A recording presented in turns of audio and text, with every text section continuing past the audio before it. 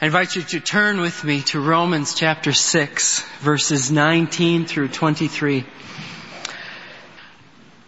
I am speaking in human terms because of the weakness of your flesh.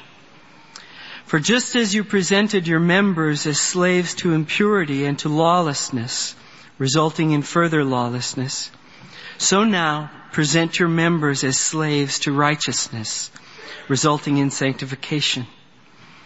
For when you were slaves of sin, you were free in regard to righteousness. Therefore, what benefit were you then deriving from the things of which you are now ashamed? For the outcome of those things is death. But now, having been freed from sin and enslaved to God, you derive your benefit, resulting in sanctification, and the outcome, eternal life. For the wages of sin is death, but the free gift of God is eternal life in Christ Jesus our Lord.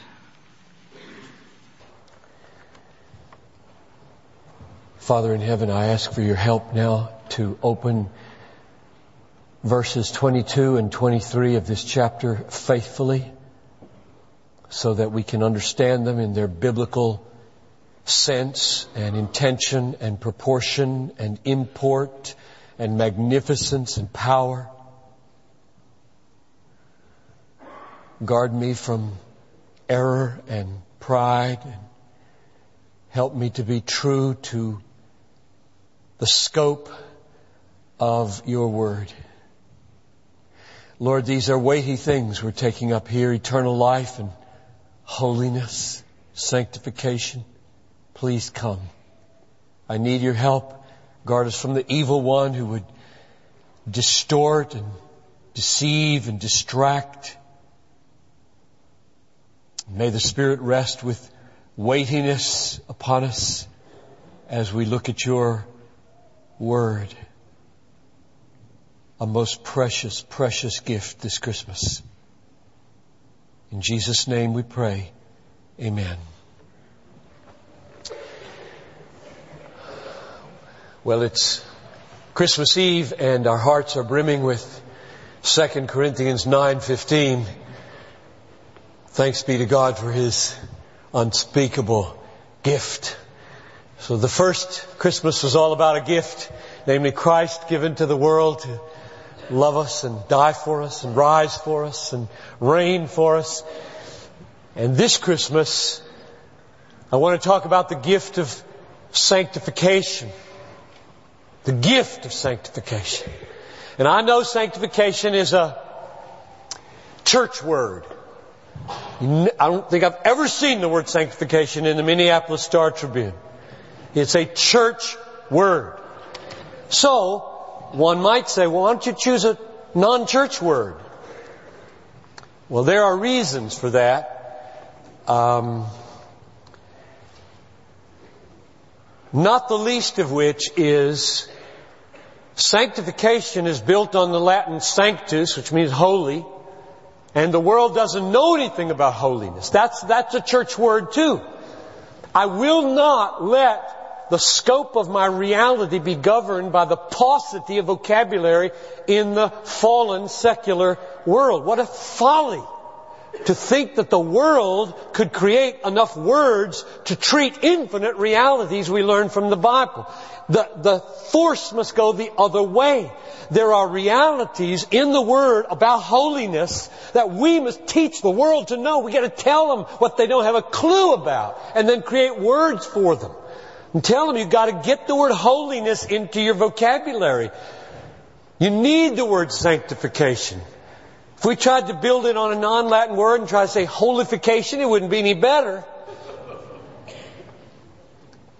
So I think there are words where there's enough overlap. I'm happy to take them, plunder the Egyptians and use what they have and make it as plain as I can. But I'm not going to sacrifice the word sanctification because nobody in the world uses it. I'm going to teach it. So here's a definition. Progressive becoming like Jesus. Gradually becoming like Jesus. Or becoming holy. Becoming conformed to the image of Christ. Little by little, over time, from conversion till Jesus comes back or you die, you are in the process of sanctification. Becoming sanctified. Becoming holy. And my point this morning is it's a gift. So we're going to look at verses 22 and 23. And here's the problem. If eternal life is a gift, as verse 23 says, now we're talking eternal life right now. If eternal life is a gift, you see where it says that in the second half of verse 23? The free gift of God is eternal life. Not a wage, not something you earn, not something you deserve. It's a gift. If eternal life is a free gift, and if eternal life is the outcome of sanctification, as verse 22 says it is, then sanctification has to be a free gift. Now that's what I want to work out with you for the first 10 minutes or so, and then apply it to your life. Let's start with verse 22. Verse 22 says, but now having been freed from sin, now notice these passive verbs, we've noted them for weeks. This is God acting here. Now having been freed by God from sin and having been enslaved by God to God, you derive your benefit, or literally have your fruit, unto sanctification, resulting in sanctification, and the outcome of being freed from sin, the outcome of being enslaved to God, the outcome of having your fruit, and the outcome of sanctification, the outcome is eternal life. Eternal life doesn't come from nowhere. At the end of your life, you will have eternal life if you are walking the path of sanctification. So you can say it frontwards or you can say it backwards. You can say, eternal life is the outcome of sanctification, or you can get around the other way and say, sanctification is the path and the only one that leads to eternal life. Now, what's the relationship between this truth that eternal life is the outcome of sanctification and verse 23? What's the relationship between the two verses? Well, notice what verse 23 begins with.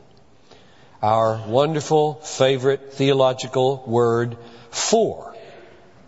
F-O-R. Which means because. So verse 23 is brought in as a warrant or an argument or a ground or a foundation for what was just said about eternal life being the outcome of sanctification. So when you put the two together, how does it go? Eternal life is the outcome of sanctification because, verse 23, eternal life is a free gift. Now when you see things like that, you've got to stop and think. Eternal life is the outcome of a life of progressive likeness to Jesus because the free gift of God is eternal life. How does that work? It must assume that this pathway that leads to life is also a gift. The connection between sanctification and eternal life as an outcome is grounded in stating that life is a gift.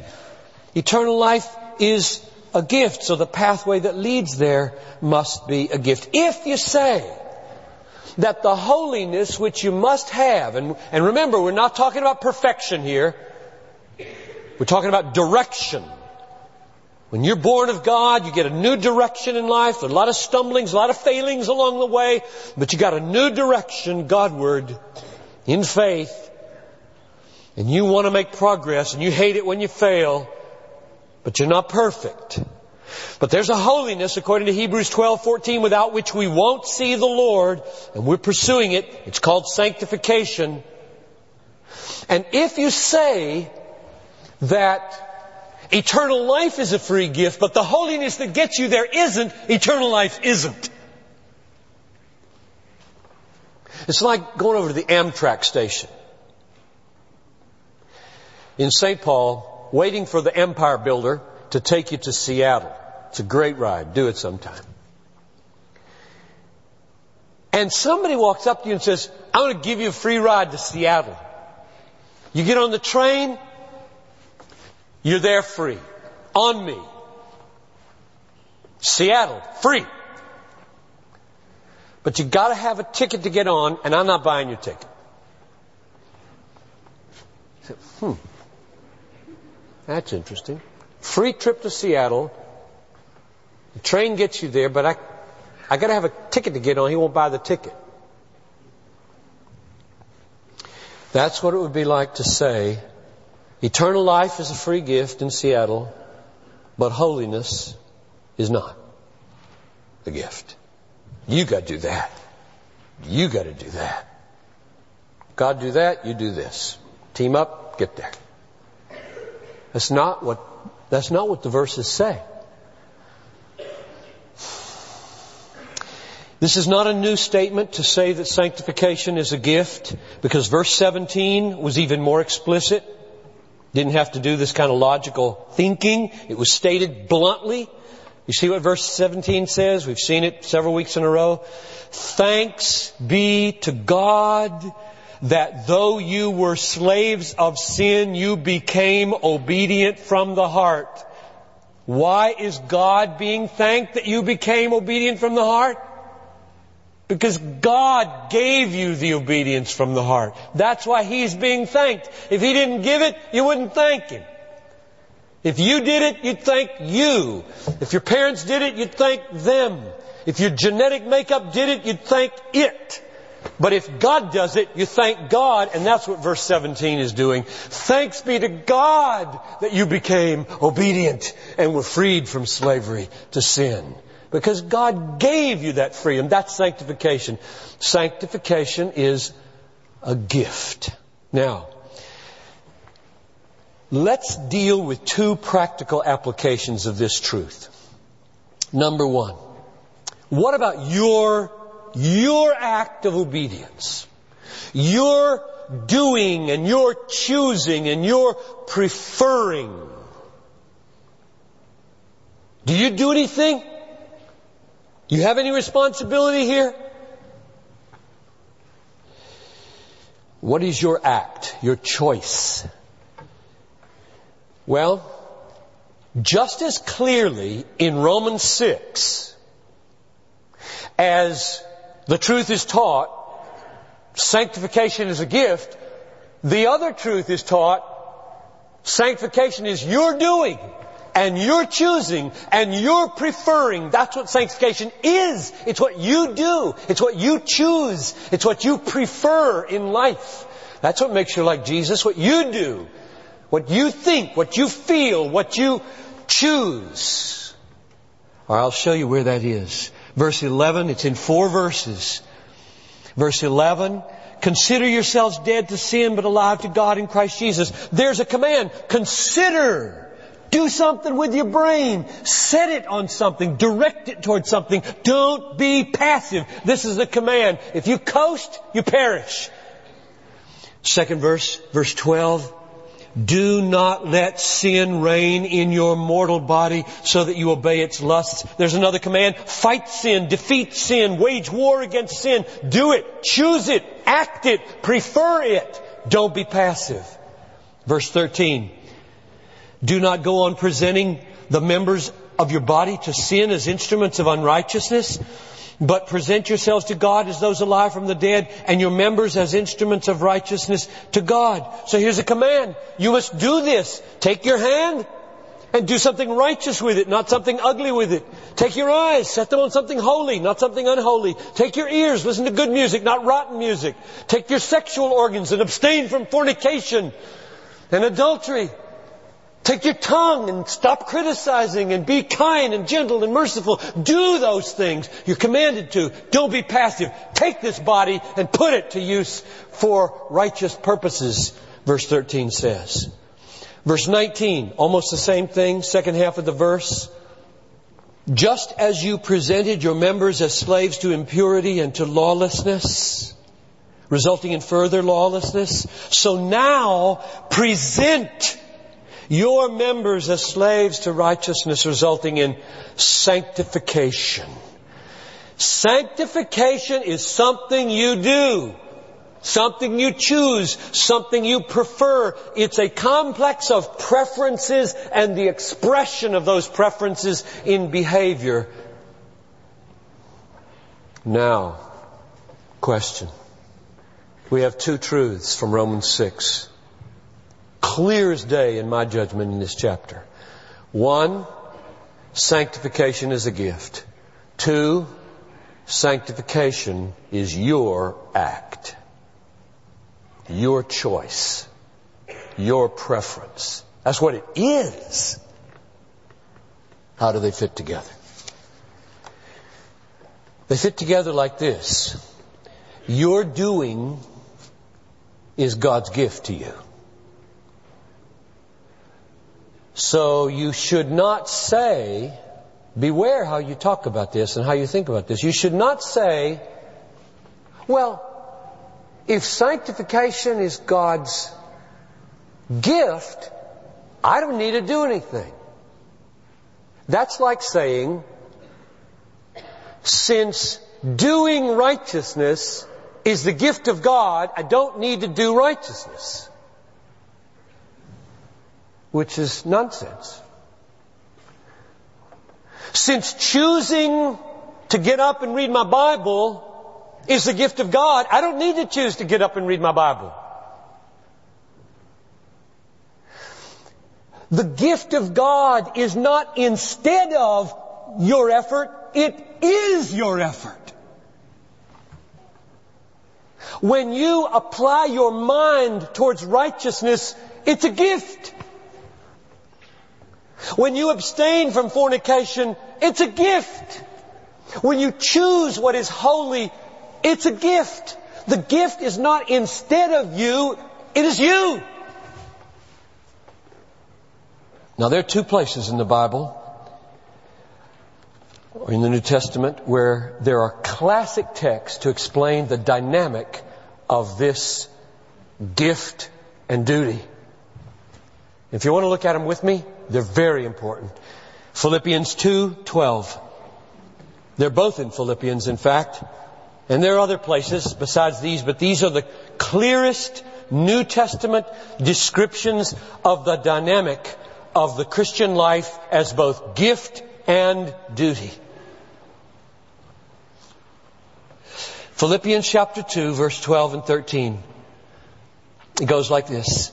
So then, my beloved, just as you have always obeyed, not as in my presence only, but now much more in my absence, work out your salvation with fear and trembling, for it is God who is at work in you, both to will and to work for His good pleasure. That is structured logically exactly the way Romans 6:22 and 23 are structured. You work out your salvation, make choices, have preferences, do deeds, because God is in you, making those choices, doing those deeds, causing those preferences. They are yours because they're a gift from Him. And don't ever get it backwards. Don't ever do what Paul never did and say, well, if God is at work in me to will and to do, then I don't need to will and do. That's exactly the opposite of the way the Bible talks. And we might put a parenthesis here and say, when we become Christians, our minds must be transformed. The world does not have categories for this for one simple reason. God is not in the picture, and He's unique. The relationship with God is sui generis. There's a big Latin phrase. One of a kind. There are no analogies for how a human, totally, utterly, finite, dependent human relates to an absolute, independent, all-supplying God. There are no human analogies to that. Therefore, if you're going to live in the light of that relationship, you can't take your cues from anything the world develops minus God. And the fact is, most theology has been developed without putting God at the center, where He belongs. We must, when we become Christians, begin to think the thoughts of God, as strange as they are, like you work because God's at work in you, you will because underneath is the willing of God. We must begin to think God's thoughts, and that is why He gave us the Bible. You got to saturate yourself in the Bible. If you ignore the Bible, you will come to church on Sunday morning and it will sound like a foreign language. Not because I use words that are too big, but because I use structures of thought that are alien to your brain. And the only way to become at home in a world of thought that takes God as supreme and central is to immerse yourself in the Bible. Close parenthesis. The second text is Philippians 3:12. This one is even more wonderful, if that's possible, than 2:12 and 13 in capturing the dynamic of gift and duty here. Watch it. Philippians 3:12. Not that I have already obtained it. Talking about perfection with Christ. Not that I have already obtained it or have already become perfect. Well, what do I do then if I'm not yet perfect? What do I do? Just coast because God gives everything? Here's what He does. But I press on. Jesus talked about striving to enter the kingdom. Fighting, cutting off hands, gouging out eyes. I press on so that I may lay hold of that. Now what? Watch how He defines the that which He is laying hold of. That I may lay hold of that for which also I was laid hold of by Jesus Christ. Now there is Paul modeling for us how to think and talk when God is sovereign and you are responsible. I must press on. I must present my bodies a living sacrifice to God. My body, a living sacrifice. I must put to death the deeds of the body. I must set my mind on things that are to come. I must meditate on the law of the Lord day and night. I must pray without ceasing. And reach forward to take hold of the growing and finally completed perfection. Why? A sovereign Christ has already laid hold on me for that. And oh, how worldly it would be to say, if He has laid hold on me for that, and He is sovereign, I do not need to press on. And every time you hear that logic, you know where it's coming from. Hell, or just the world. If He has laid hold on me, and He is God, then I don't need to try to lay hold on Him anymore. If you say that and mean it, He hasn't laid hold on you. Because the surefire evidence that Christ the Sovereign has taken hold of you is that you are in love with Him, striving to take hold of Him. That's the evidence. It's not the cause. Sanctification is not the cause of justification. It's the evidence of justification. So if you're going to play this logic game and not follow the Bible and follow your own worldly brain, you simply give evidence you haven't been mastered by the King. And then you need to be scared and pray. Let's be biblical in our obedience. Sanctification is our work, and sanctification is God's gift. Sanctification is our willing, and sanctification, that willing, is God's gift. We are accountable. God is sovereign. Let us press on for God's glory. Because 1 Peter 4:11 says, let him who serves, serve in the strength that God supplies, so that in everything God may get the glory. That's the reason this doctrine is important. You want God to get glory in your life? That's the reason you're on planet Earth, for God to get glory in your life. You were created to give glory to God, to make God look good in the world. That's why you exist, to make God look good. Peter says, God will look good when you serve in the strength that He supplies. And if you don't believe He supplies it, you can't glorify God in your strivings. You become a legalist.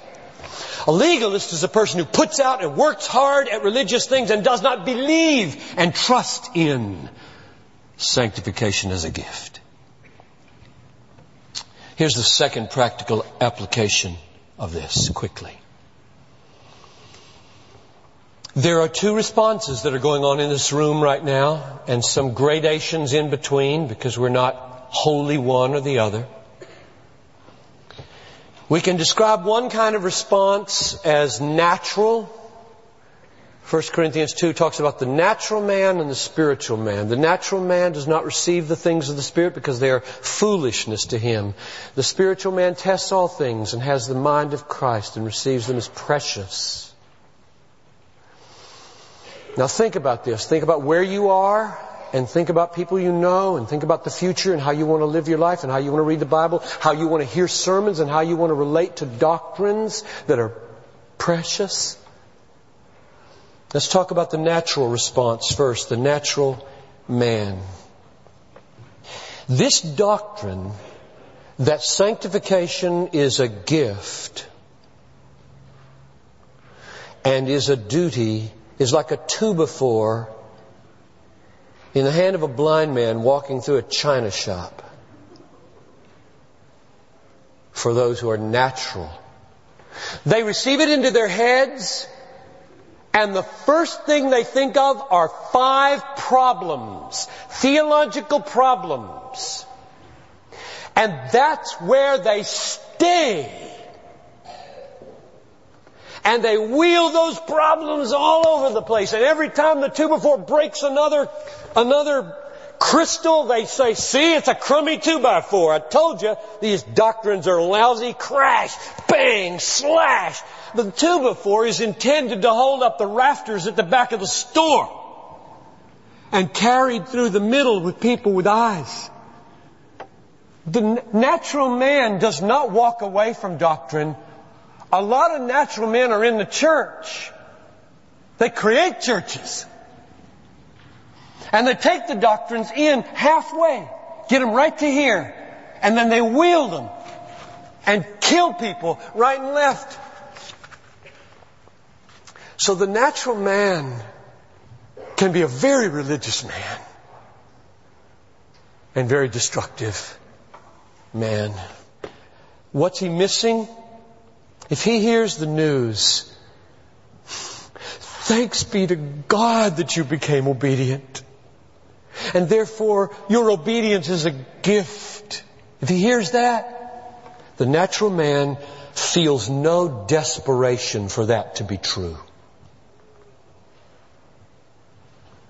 A spiritual man is desperate that it be true, because he knows he's enslaved.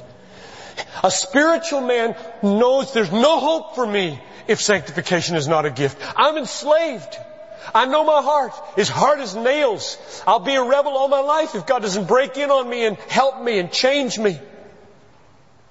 So the difference between the natural man and the spiritual man right up front is the natural man feels no desperation for the doctrine to be true, and therefore there's no reason for him to think it's true. He has no need for it to be true in his own mind, which is why proud people don't like this teaching. It doesn't fit their worldview. It doesn't make any sense to them. They're not desperate. He doesn't see any fitness in it. He doesn't see any beauty in it. He doesn't feel any gratitude for it. So let's shift over to the spiritual man and draw things to a close by trying to describe how the spiritual person receives the truth that sanctification is a gift and a duty. We've got brains. Spiritual people have brains. We see problems. The difference is you don't spend the main share of your time bellyaching about the problems. You patiently pursue solutions all your life and are happy when you find some. But to be consumed at that level, not getting to the level of worship and gratitude and cherishing and loving and broken-hearted zeal for these things, that's like a man who finds a treasure hidden in a field. Picture one of these big pirate treasure cases. Got it in your mind now? And he goes over, I found it. And he lifts it up, and as he opens the top, he goes, and he sees gold. And spends the rest of the day complaining about that. Do you hear that hinge? Hinge. Oh, I hate those hinges. They're always making noises. That's a rotten treasure box. It's got a hinge that goes. The fact that sanctification is a gift is a treasure worth $1 billion. Because you have to be sanctified to get eternal life.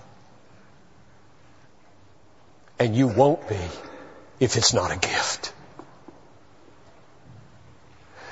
So to complain about the structures of thought, to spend all of your time spinning out the problems of accountability and spinning out, what about the people who haven't heard about the gospel? What about the people who don't believe? What about the Christians who don't make any progress? And what about? Sure, we got to work on those. But if you don't move beneath that to thank you that I'm saved. Thank you that I obey a little bit. Thank you. You're a natural person. We're not playing games. These are not word games. These are not logic games. These are not theological games. We're talking about reality. The living God, by His Spirit, enabling us to do what we have to do in order to inherit eternal life. Namely, walk in a new direction. Let me sum it up with APTAT. And I'll just give them to you quickly. APTAT, A-P-T-A-T, is an acronym. I'm going to give you what they stand for because this is my best effort to describe how you live the Christian life knowing that it's a gift to you and that you must perform it. You perform it and your performance is a gift. A, admit that you are desperately needy and must have a gift in order to make any progress in holiness. That's A, admit. P, pray for the gift. If God comes to you with a gift, don't complain about the gift. Receive the gift. Love the gift. Cry out for the gift. If I heard that God were willing to give me something I desperately needed, my main reaction would not be to spend time bellyaching about the problem it creates, but I would plead for it. You know, when I'm studying theology, I find myself praying quite often, Lord, at the front end of this and on the surface of this, I'm very confused. Would you grant the truth of this to take place in my heart so that my brain can catch up with my experience. I pray that a lot. Because if I have to wait on my full understanding before I experience all that the Bible has for me to experience, I hardly get anywhere. Join me in that. Invite God, pray to God that He do the truth that you don't understand.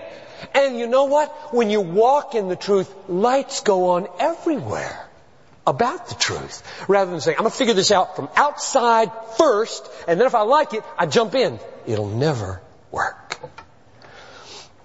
T, trust the promises of God. A-P, admit, pray, trust. So, here you are, very practical. You've got a choice of generosity versus selfishness, right?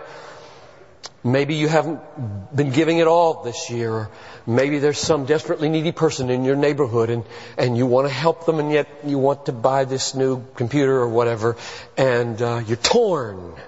That's real life. What do? You admit your need for God. You pray for His sanctifying influences. And then T, you trust a particular promise. You go to Philippians 4:19. You say, my God will supply all my needs according to His riches and glory in Christ Jesus. I will bank on that, and I will be generous, and He'll meet all my needs that I think I can't meet if I skip generosity. And it's the promise. It's the trust in the promise that is the decisive, conscious liberator. The Holy Spirit's in that. You say, why did I read that promise? Why did I bank on that promise? Because God is in you to work and to will His good purpose. 4A, A-P-T-A, act. You gotta act. Your doing, your willing, your preferring is yours. It's yours. You're responsible for it. You'll be held accountable for it. And it's a gift of God. 5T, thank Him. When you've done what you can do by His grace, thank Him for it. So here I am at the end of the sermon, almost at the end of the year, and I feel toward you, Bethlehem, two things above most other things. One is I feel humbled by my failures in leadership. And the other is I feel so thankful at our successes and blessings. They are blessings. They are gifts. And those two things is what I want to call you mainly in sanctification to experience. Everybody knows you're going to fail. Let your failures humble you. Let your increments of holiness fill you with gratitude. Thanks be to God that I became obedient from the heart. Romans 6:17. Because grateful people and humble people enter eternal life. Proud people and ungrateful people don't enter eternal life. So let's be meek. Let's be broken-hearted by our stumblings, and so stay lowly with one another, not putting ourselves above or before, but under and behind as servants. And then let's blow the lid off with gratitude at every increment of goodness that is in this church, no matter how much badness we bring to it. Would you stand with me? And now the Lord bless you and keep you. The Lord make His face to shine upon you and be gracious to you. The Lord lift up His countenance upon you and give you peace and joy and humility and gratitude and a very Merry Christmas. You're dismissed.